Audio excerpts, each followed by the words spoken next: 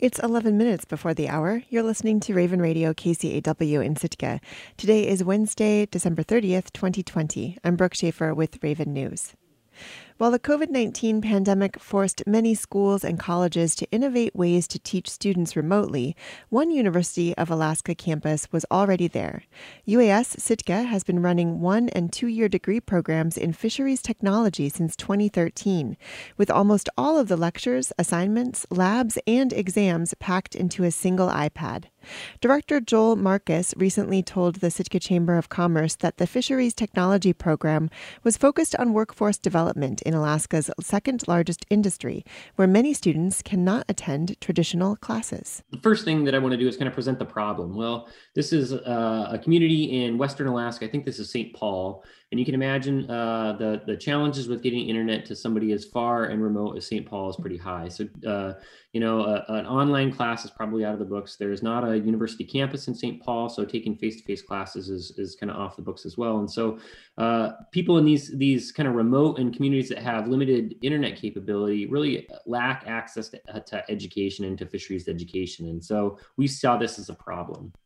One of the other challenges is some people don't have a schedule that allows them to participate in a traditional semester. Maybe you're a fisherman that works late into the fall or even throughout the winter that you can't participate in classes. Or maybe you're just a busy person with a full-time job and a family, and so kind of traditional curriculum is off the books. Marcus said that delivering education to non-traditional students was going to be critical for the future of Alaska's seafood industry, many of whose 60,000-member workforce he described as nearing retirement or graying. The answer proved to be a delivery method tailored to a younger generation. The solution that we developed is to basically present a course on an iPad. We take an entire college course, we put it on an Apple iPad, and we can send it out to the student. And it provides maximum flexibility with respect to schedule, internet availability, and the timing that the student might have available to take the college course. And so you can essentially learn from anywhere. On these iPads, we have included pre-recorded lectures, all of the reading assignments necessary for the students, self-check quizzes to make sure students are progressing along in the class, the weekly assignments that the students take.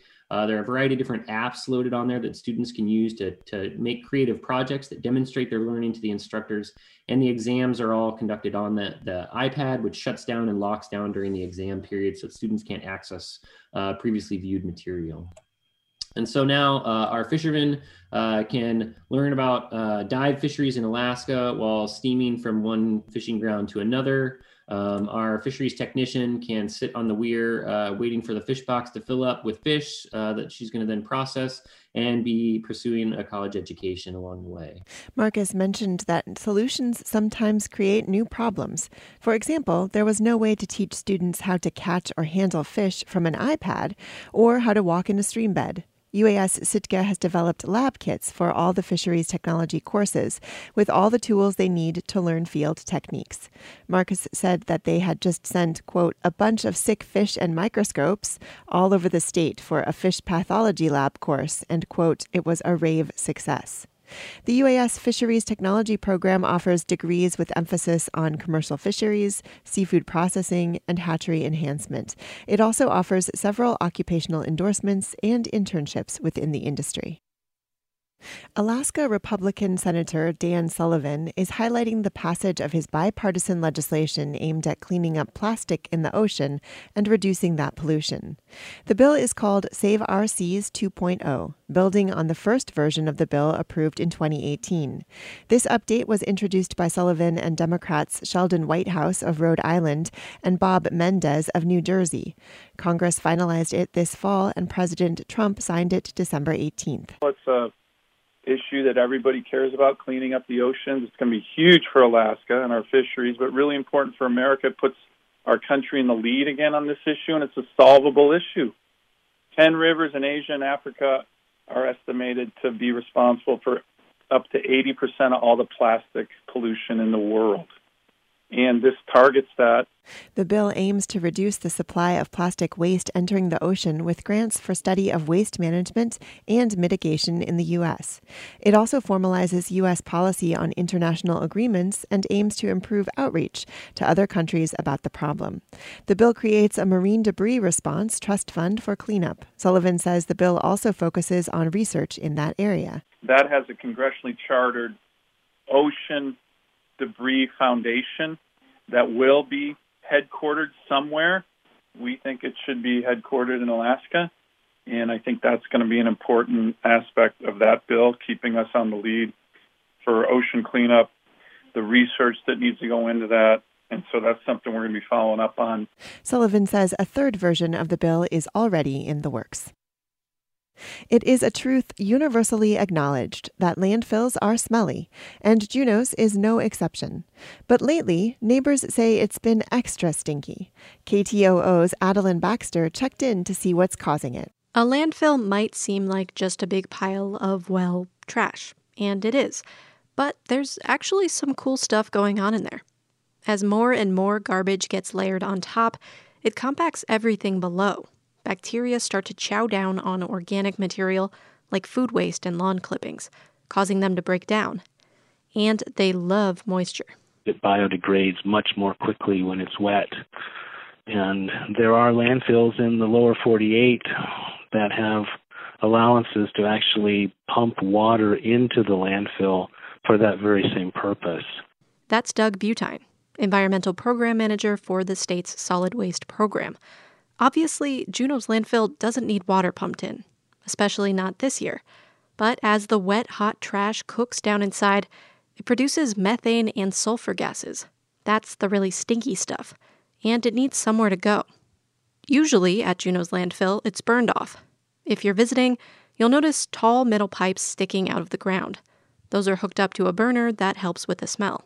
But that's not happening right now, and neighbors are noticing. Luckily, it doesn't blow towards our neighborhood very often, but when it does, it's overwhelming. It's so stinky you don't want to be outside. Sean Willey lives in the Eagles Edge subdivision across Lemon Creek. I've seen kids at the playground just go home and just wait for it to pass. It usually doesn't hang around for too long, but Willey says the smell has been showing up more than usual for the last few months. I don't think it's probably a health issue or anything, but it's definitely unpleasant. There are a few reasons why the landfill smells worse. For one, 'tis the season. The inversions especially are strong in the winter, and they help to hold the gas and anything else close to the ground. So that's really a big factor at this time of year. And Waste Management, the Texas-based company that owns and operates the landfill, is upgrading its gas collection system, so they had to shut down parts of it recently. Landfill manager Eric Vance wrote in an email that they shut off portions of the collection network while upgrading it over the last 2 months. They're almost done with the project, which should improve the system overall. But he wrote that it might take a few weeks to get everything back to normal. Until then, neighbors in the surrounding area will just have to deal.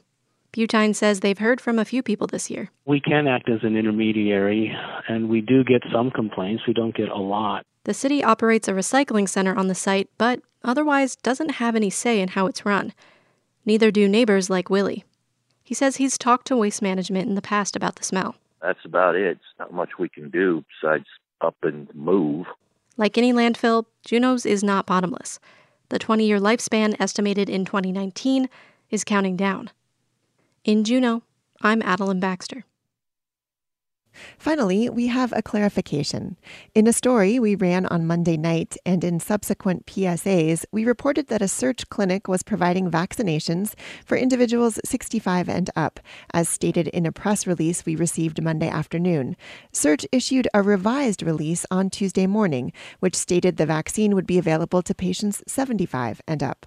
We also received conflicting information about whether someone who was eligible but had not registered could show up and register on the spot. That proved to be the case, but only for a very short time. KCAW apologizes if you attended Tuesday's clinic on our say-so and were turned away. Search has since issued another release stating that the COVID-19 vaccine is available in Sitka. The statement does not include any age requirements, but encourages Sitkans to register for the vaccine at covid19.search.org or to call the COVID hotline at 966-8799. A search representative will get in touch to schedule an appointment for the vaccine based on eligibility. I'm Brooke Schaefer, and this has been Raven News. And now let's take a look at the weather for Sitka for Wednesday, December 30th, 2020. Today, mostly cloudy in the morning, then clearing. Highs around 40, north winds around 10 miles per hour. Tonight, colder, partly cloudy, patchy fog late. Lows 27 to 33. Northwest winds around 10 miles per hour. And now taking a look at our community calendar. Those with regular garbage pickup on Fridays will have service Thursday, December 31st this week. For more information, call Public Works at 747-1804. Sitka Sound Science Center invites Sitkans to participate in a landslide survey, which can be found at bit.ly/Sitka Landslide Network. Sitka Public Library offers surprise book bundles for youth of all ages. To participate or for more information, call 747-4020. And St. Peter's Noonday Prayer Service is noon Wednesdays via Zoom. For login information, email stpetersbytheseak@gmail.com. Thanks for tuning in to your community radio station, Raven Radio KCAW in Sitka. This is Morning